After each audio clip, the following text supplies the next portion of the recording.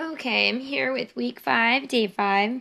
It's called Worthy is the Lamb. Our scripture reading to go with this day is Revelation 21 through 22. We're going to go ahead and start with that. Revelation 21. Then I saw a new heaven and a new earth. For the first heaven and the first earth had passed away, and there was no longer any sea. I saw the holy city, the new Jerusalem, coming down out of heaven from God, prepared as a bride beautifully dressed for her husband. And I heard a loud voice from the throne saying, "Look, God's dwelling place is now among the people, and he will dwell with them. They will be his people, and God himself will be with them and be their God. He will wipe every tear from their eyes.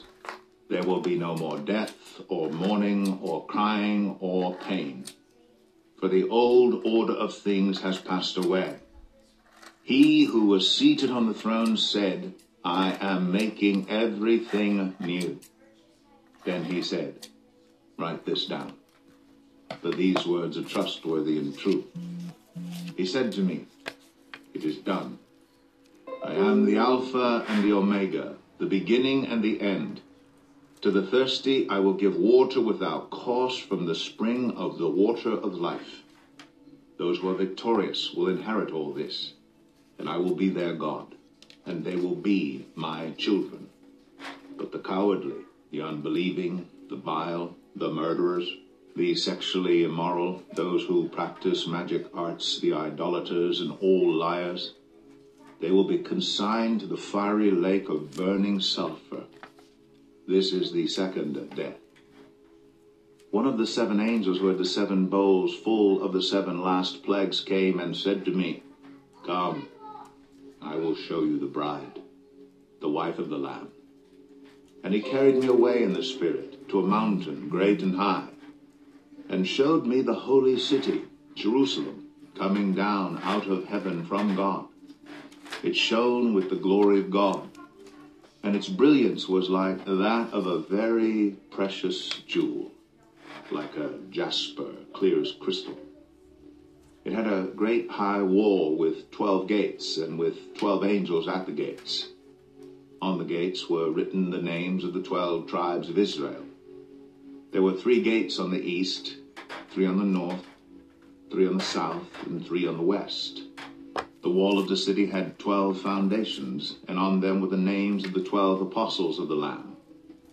The angel who talked with me had a measuring rod of gold to measure the city, its gates, and its walls.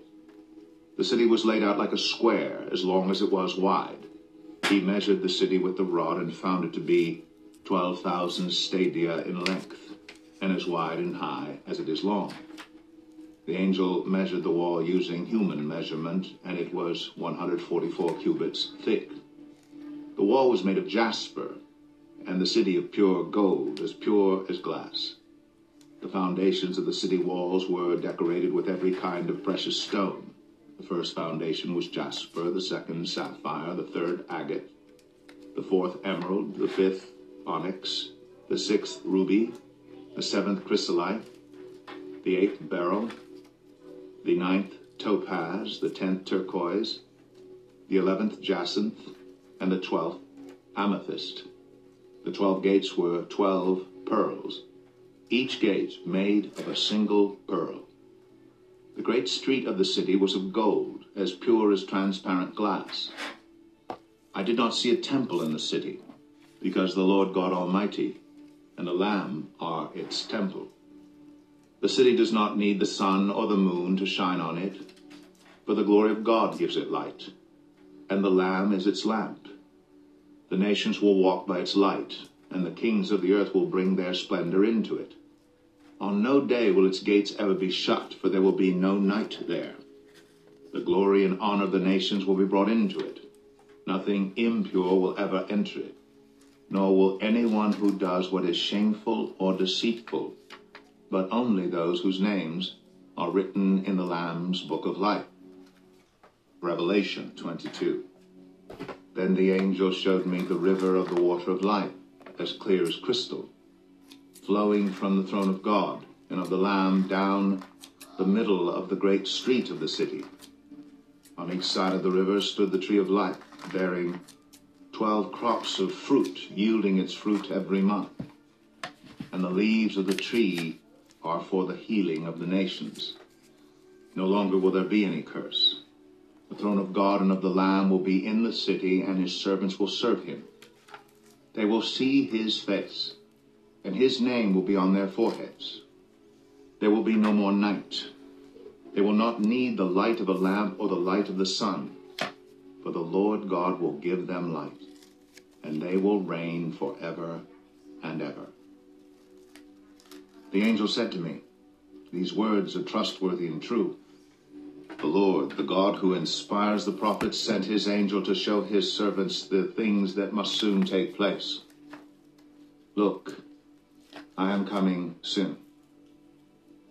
Blessed is the one who keeps the words of the prophecy written in this scroll. I, John, am the one who heard and saw these things. And when I had heard and seen them, I fell down to worship at the feet of the angel who had been showing them to me. But he said to me, 'Don't do that.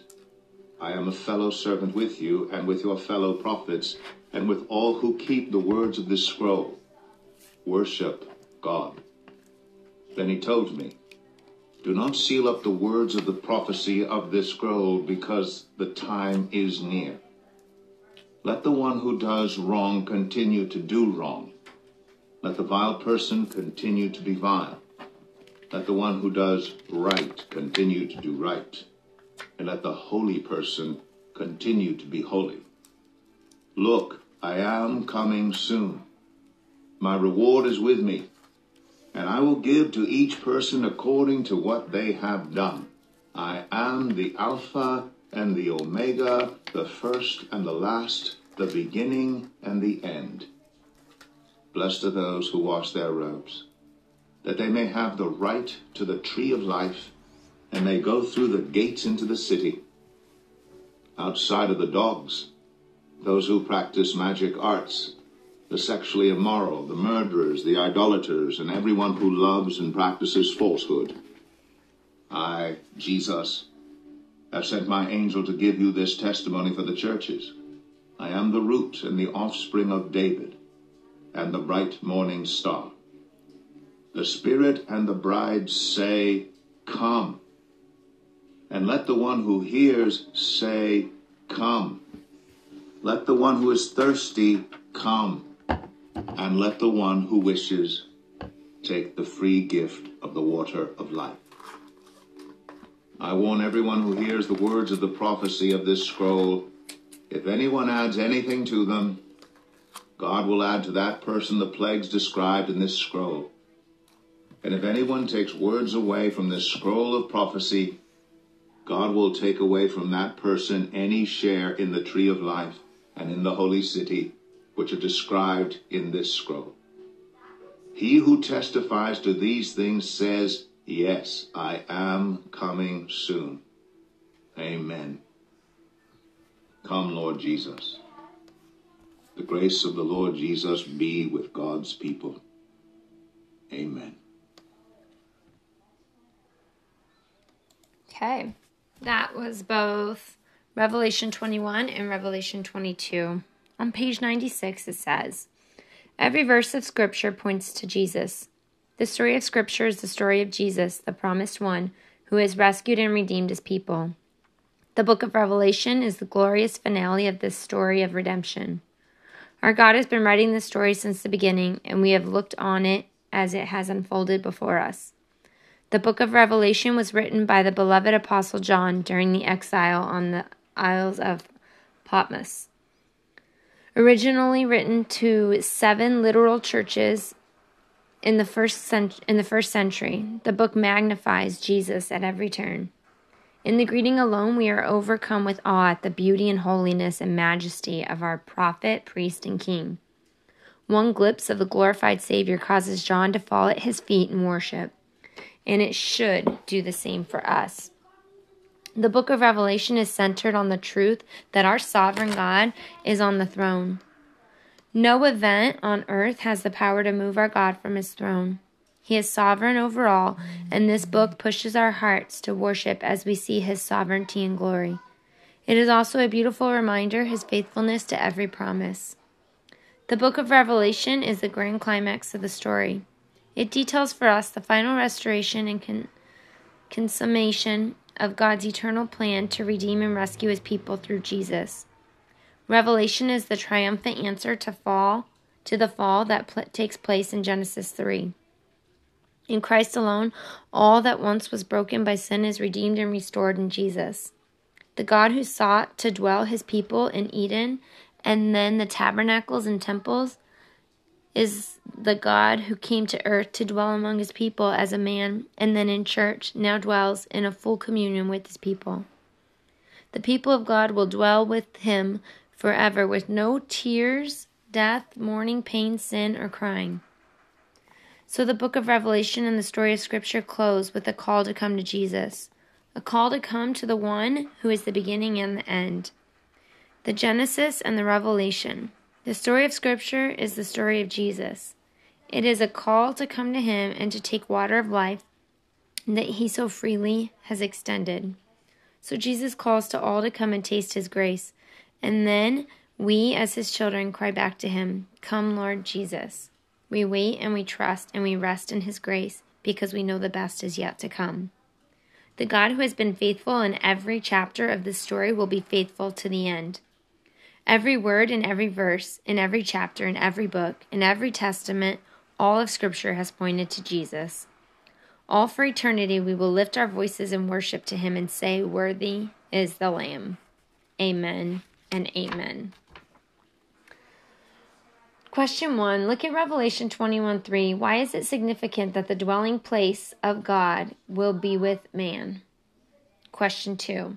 In the glorious picture of the new heaven and the new earth, we see no tears, no death, no mourning, no pain, no sin, no crying. Why does this bring hope to a difficult situation that you face in your life? Question 3. What are your thoughts as you finish learning the story of Scripture? What have you learned about God in the process? And that is the end of week 5, day 5. It's been fun, ladies.